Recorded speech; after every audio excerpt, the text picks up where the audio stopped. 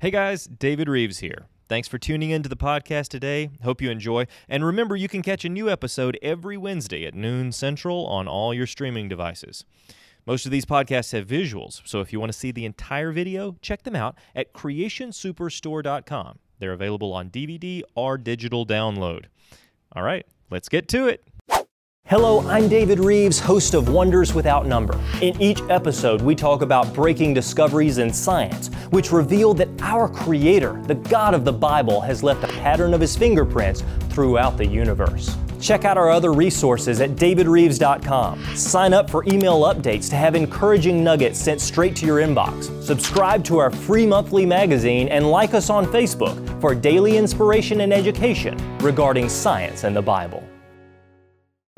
How does an attorney and someone who has served as a judge look at God, His creation, and His righteousness, His judgment? Let's find out more right now on Wonders Without Number.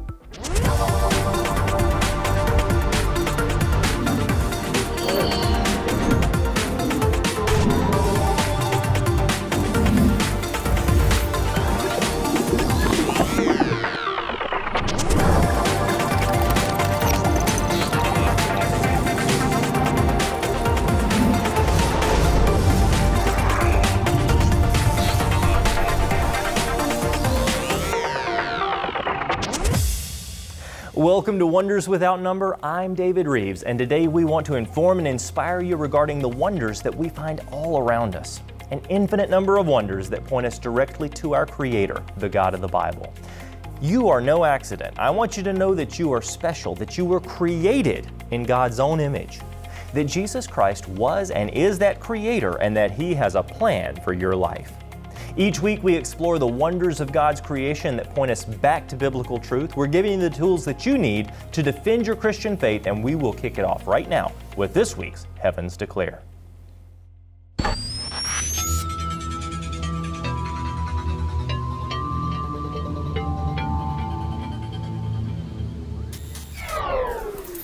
We're in 8th Cave right now, and this is on the south side of Mount St. Helens. This is more than just a cave. This is a big circular lava tube where lava flowed underground here, and of course everything hardened around it. But the molten lava was flowing through this system here, and it extends for quite a ways. We're just a little bit back, but it's cold and a lot of dripping going on here. So it is an amazing thought to know that molten lava was flowing through this tunnel at one point in the past.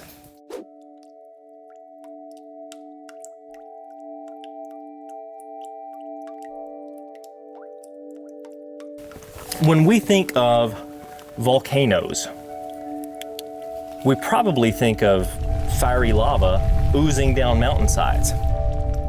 What if I told you that when you think volcano, you should think Ice Age? Now, I'm here at a volcano, Mount St. Helens in beautiful Washington State. And this particular volcano erupted in May of 1980, and it was closely studied by geologists and others. It really helped us understand more about how catastrophes shape our planet. Now, Mount St. Helens seemed like a big explosion. After all, it released the equivalent of 440 tons of TNT, and it created what's known as the largest volcanic landslide on record. The ash cloud that it created even cooled the Earth by a fraction of a degree. So what would happen if volcanoes were erupting all over the world all at the same time? Well, it's hard to imagine what a catastrophe of that size would do. You see, most of the rock record that we have today was laid down during the global flood of Noah's day. This is about 4,000 years ago.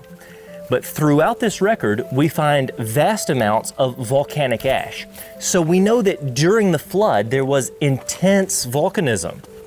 Mount St. Helens is absolutely dwarfed by what happened during that time in Earth's past. But what does that have to do with an ice age?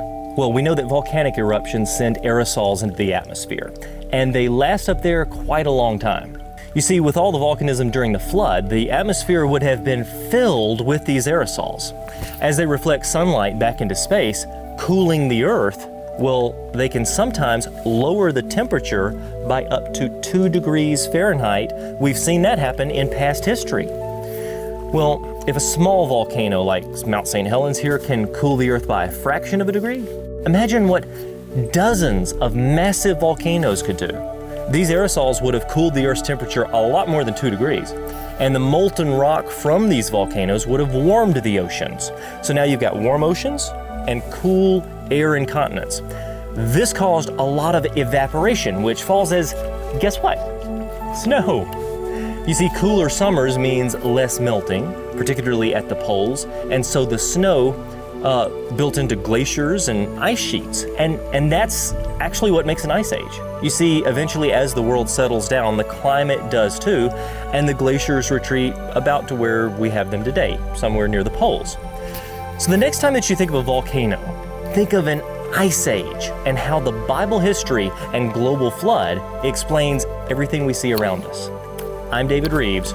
Truly, the heavens declare the glory of God. And now let's meet my guest, Dr. Jim Johnson. He has his Juris Doctor's degree from the University of North Carolina. He's a linguistic scholar, served as a Texas judge for 25 years, is a contributing author to the Guide to Creation Basics, and is on the team of the Institute for Creation Research, studying, sharing the truth of the biblical record. Welcome to the program, Jim. Thank you. It is great to have you here in studio with us today. Good to be here. Thank you. All the way from Dallas, Texas. Now, out in Dallas, not only do you have a team of researchers working on important issues regarding biblical authority, but also the ICR Discovery Center. Tell me a little bit about that. Well, we used to call it the museum, but the official name is the Discovery Center. Okay. And it's a mix of exhibits. There's a lecture hall, there's a planetarium, events from time to time, special events, say for homeschoolers or other special occasions. There's a lot to do, and it's packed into a very adventurous piece of space. Absolutely. Well, you see, I've been to the Perot Museum in downtown Dallas before, and I've seen that agenda that they have there. It's like an atheistic agenda on every poster, in every informational plaque, every room. It's got that push to it, right? And somehow that's great science for school children to go through. Yet when you say, hey, I start with the Christian worldview, I start with the Bible, we admit we do have a bias. Yeah, our agenda is to tell the truth. Exactly. The difference is we know the truth. Yes. Oh, that's a good point. Because we have the historical record that tells us how the universe was formed from the very beginning. And we wouldn't know if God hadn't chosen to give us that information. That's a good point. And that comes down to really the use of the word science, which the use of the word science can be a bait and switch, because there's two major areas, two different categories of science. That what people mostly think of when they think of science and the scientific method and looking at things that are repeatable and observable in the present, things that can be demonstrated in the present, that's empirical science. Okay. But it just means you observe it in the present. Yes. But what about the worldwide flood? That happened in the past. We can't observe that in the present. Okay. We can't do an experiment on the flood. It's too late. Yeah. It happened before we got here. So what is it that we can use to learn about what has happened in the past, particularly things that are unique events of the past, things that don't, that the sunrise, sunset, that's been happening for a long time, but that's repeatable. I mean, that's got a regularity to it. Okay. But worldwide floods don't. Yeah. There's only been one, and there will never be another one. And Creation Week, that only happened once, and it will never happen again. So how do we learn the truth about what happened then? Yeah. Now we're talking forensic science. Okay. And in forensic science, if you really want to know the truth of the big picture and with certainty how the little pieces fit together, you've got to have a reliable eyewitness. Okay. And that reliable eyewitness is God, because He was there. Yeah. And so He knows what happened in those no longer observable, unique events of the past. And He can tell us. And because He is the perfect eyewitness, He saw everything. He is capable of remembering everything when it comes time to tell it. He has perfect command of the languages that are needed, whether that's Greek or Hebrew or Aramaic, to tell us what happened in the past. He is truthful, absolutely truthful, so everything he says, he's going to tell you that. He's not forgetful, so he's going to tell you all of it. He's not going to remember part and forget part. Oh, yeah. And he cares that you understand. I mean, everything that you would ever want in a reliable eyewitness, that is who God is. And then he gave that information through his prophets, such as Moses, so that we could have it in written form, so that people who are memory challenged like me can say, I forgot what that says. Oh, that's okay. I've got a Bible here. I can open up and I can read it again. That's right. And it leaves us, as Romans 1:20 says, without excuse if we choose not to accept God's truth. In other words, you have to be willingly ignorant. You're trying to be blind to the topic because I don't want the responsibility that leaves me with. I want to be able to make my own rules. I want to be able to insert billions of years. I want to be able to do all of these things. You have to just be willingly ignorant. So to illustrate at a child's level, here's the question. What day were you born? What is your birthday? Mm-hmm. How old are you? Mm-hmm. Okay? You know what? Empirical science cannot look at a child and say, this child was born on such and such a day. Right. Can't do it. You can make some guesses. Okay. You might get in the neighborhood, but you also might make some bad guesses. But the point of it is, none of us know with certainty what day we were born unless a reliable eyewitness tells us. And the reason, it's not because we weren't there when it happened. We were, but we were pretty young. Right. And we've forgotten. Yeah. All right? But I know someone who is a reliable eyewitness who was there, who definitely remembered and didn't forget it very easily. Yeah. Your mother. Yes. She was there when you were born. My mother was there when I was born. And they won't forget it. They're reliable eyewitnesses, and they saw to it that somebody wrote down that day while it was still fresh in everybody's mind. And that's why I know what my birthday is. They had most mothers had a record given to them on that day of birth, a record that said, this person was born on this particular day. Well, that is a historical record. Yes, it is. Okay, wow. Now you talked several times about an eyewitness, right? An eyewitness account, forensic science, things like this. In a court of law, that eyewitness is many times important. Do you consider got to yourself have an eyewitness? To have a legal mind? And is a legal mind important when we're studying science in the Bible? Well, I guess I'd have to admit to having a legal mind. My father was a lawyer, my grandfather was a lawyer, his father was a lawyer, and his father was a lawyer. So maybe I inherited something. But in 1985, I was sworn in as a Texas attorney, and in 1996, I was sworn in as a part-time judge for the state of Texas. And sometimes they want my help, and sometimes they don't call me. But and I've also been certified for paternity establishment. There have been others in church history who used the analysis that you should be taught in a law school. I hope they're still teaching that nowadays. And that is something that you would expect with the Bible, because God wants us to use our minds. And so much of what is in the Bible, you need to use your mind. I mean, we're told to study the Scriptures. That's right. Study to show yourself approved, a workman that needs not to be ashamed, rightly dividing the word of truth. We need to spend time in the Word to know what God is telling us. Hi, I'm David Rives, host of Wonders Without Number. Like what you're seeing? You can find so much more on the Creation Superstore. You'll find over 1,000 books, DVDs, and other quality resources on origin science, creation, and Bible history. Whether you're looking for nature documentaries, educational books, homeschool resources, or children's videos, we've got it all, so be sure to head over and check it out. Use this special promo code to receive 10% off your first order. You think that having this legal background has been beneficial as you study, let's just say, the evidence of God's creation?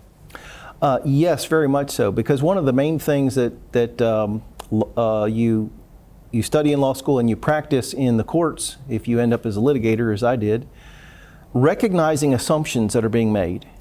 And so when someone is making an assumption, suppose it's not a warranted assumption.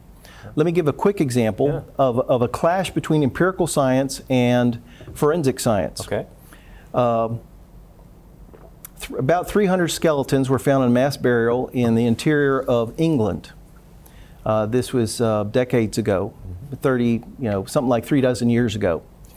And the archaeologist, recorded the details of how they were found, what they were found with, and then the chemists came in to radiocarbon the bones of these skeletons. Yeah. And they were going to announce how long ago these skeletons used to be inside living humans. Okay. In other words, what radiocarbon really does is it gives a date for when some living thing died. Gotcha. Why is that? Because while you're living, you're eating, you're taking in food, and a lot of that food has carbon-14 in it, which is radioactive, but it eventually decays. But as long as you keep taking in food, you're taking in carbon-14. Meanwhile, you're losing it through radioactive decay. And you're also getting some in the air, but food is the main way of getting it. Once you die, you stop eating. Right. So that means, sense. So now the carbon-14 is not coming in, it's just going out. Just going out. Because it's decaying at a regular rate. Okay. So the idea is if we know how much you started with, and we see how much is left in your bones centuries later, we can say, okay, this is how much is left, plug it in the math formula. We can back up to, okay, this skeleton represents a human being who would have been alive so many centuries ago. Right, and this is based on that ratio of carbon-14 to carbon in many cases, which gives you an absolute number of ratio. You do have to assume several things. Yeah, we'll get to a couple of assumptions, okay. But there was one in particular that made a difference. So the biochemists came back and they said to the archaeologists, you have just dug up a mass burial of skeletons of humans who lived in about 600, maybe 700 AD after Christ. Okay. And the archaeologists went, there's something that doesn't fit about that, because we think these were part of the Great Heathen Army, which was a group of Scandinavian Vikings who came down and raided England and didn't just stick to the coastlines with little hit-and-run raids, but rather came up on land, got horses, and invaded the interior of England and decided, we're going to stay here for a while. We're not going to just grab and run, we're going to dominate here for a while. The Great Heathen Army was active in the 860s. Well, that's a different time place on the timeline than anything in the 600s or the 700s. Yes. So for 30 years, there was an argument between the biochemists who were using observation-based testing of these bones that exist in the present and calculating how much radiocarbon was in them, and then using the accepted formula to back it up to, okay, when would they have been alive? The archaeologists and the historians were saying, yeah, but there is no eyewitness accounts of there being any Viking raids in the 600s or the 700s. And these skeletons are found with artifacts that match the Viking age. In fact, we think we might have a couple of coins that weren't even minted until the late 800s. That'd be kind of hard to get those coins down there in that mass burial. Some kind of a discrepancy there. In fact, there's a problem with the assumption. Okay. Well, how does radiocarbon get into your body? If there is carbon dioxide in the air, from the air, some of that air, carbon dioxide plus water, through photosynthesis, is incorporated into carbohydrates in plants that photosynthetically produce carbohydrates.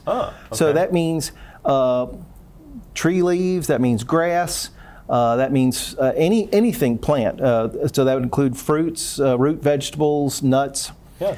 So if you are eating anything that grows on the earth, if you're eating fruit from a tree or nuts from a tree, or if you're eating crops, grain crops that come up from the earth, or root vegetables, or for that matter, suppose you're eating sheep. Well, those sheep, they were eating grass.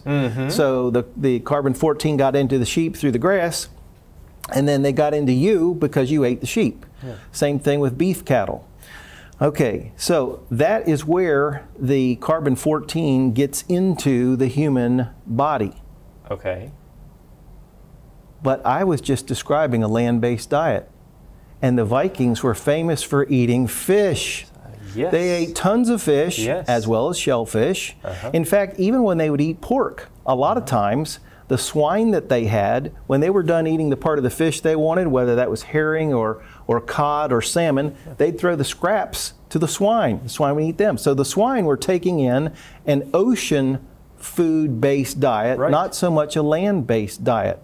Well, as it turns out, fish and other things that come from the sea have a whole lot less carbon-14 in them. Wow. So what that means is when I die and they bury me and then they dig me up centuries later, they're going to say, this Jim Johnson guy, he lived at the same time as George Washington. Why will they say that? Because I won't have much carbon-14 left in me. But the reason why is not because I'm that old and I've been degrading carbon-14 for that long. It's because I never got that much in my body to start with, because I love to eat fish. In fact, one time I ate 70 consecutive meals that had fish in them. And that was a very enjoyable time. Anyway, so if you eat fish, you get less carbon-14. As a result, you're not going to have, you're going to look older based on those assumptions. So going back to the legal mind is constantly looking at the assumptions that are being made, because the conclusions are only as sound as the assumptions. Yeah. So the missing carbon-14 was not really missing. It never got into the Vikings to start with. And the assumptions that were involved, let's see, because this is really interesting. We have a historical record that shows when these Vikings started invading further inland, right? Yes. So you know, okay, here's a date that is more than likely correct. It's in the history books. It's right there. So now all of a sudden we realize, hey, we must have our assumptions off because these people can't be this age. And what if we didn't have that history? Everybody would have just trusted the biochemists without even. And think about it, carbon-14, that's considered to be a slam dunk form of radiometric dating.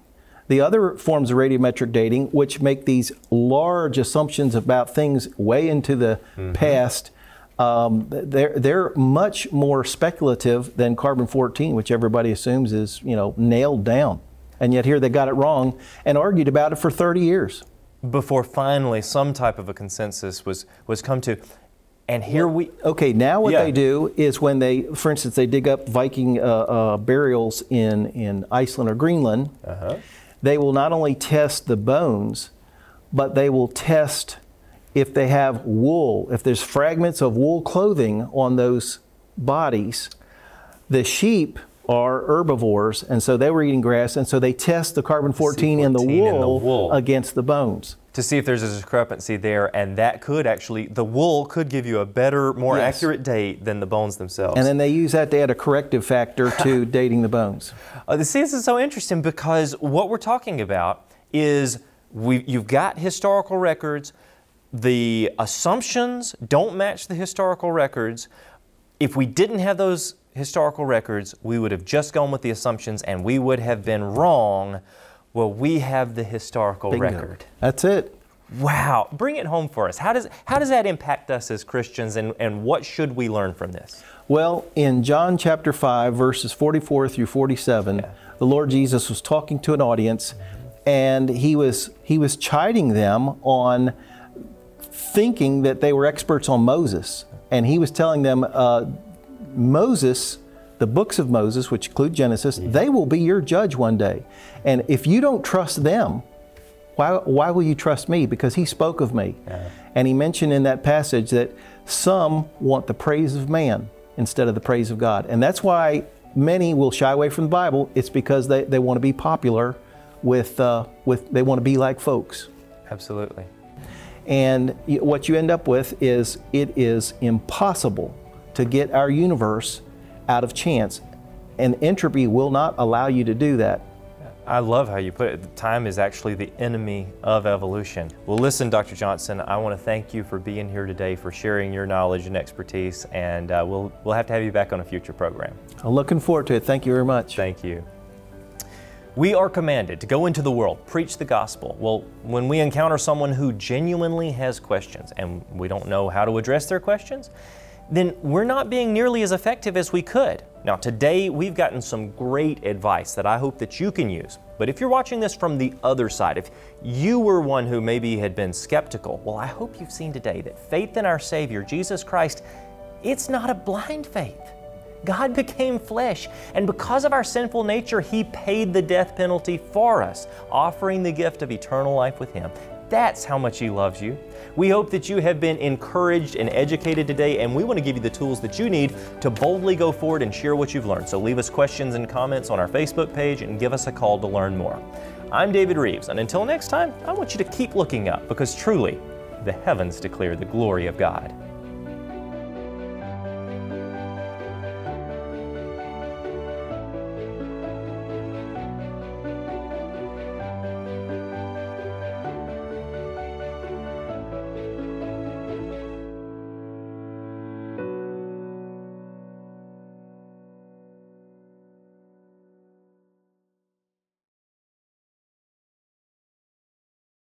Hello, I'm David Rives, host of the TV show Creation in the 21st Century on TBN and the Heavens Declare video series. Each week we talk about breaking discoveries in science which reveal that our Creator, the God of the Bible, has left a pattern of His fingerprints throughout the universe. Engage with other like-minded believers through the Creation Club. This website offers thousands of articles written by scores of authors in multiple languages. Sign up to get our free monthly magazine delivered to your door. Want more? Genesis Science Network is our free 24/7 TV network, reaching millions of people around the world on internet, Roku, Fire TV, and mobile devices. Shop over 1,000 books and videos on the Creation Superstore, the world's largest origins-related store. Visit our Wonders of Creation Center and sign up for email updates to have encouraging articles sent straight to your inbox. Like us on Facebook for daily inspiration and education regarding science and the Bible.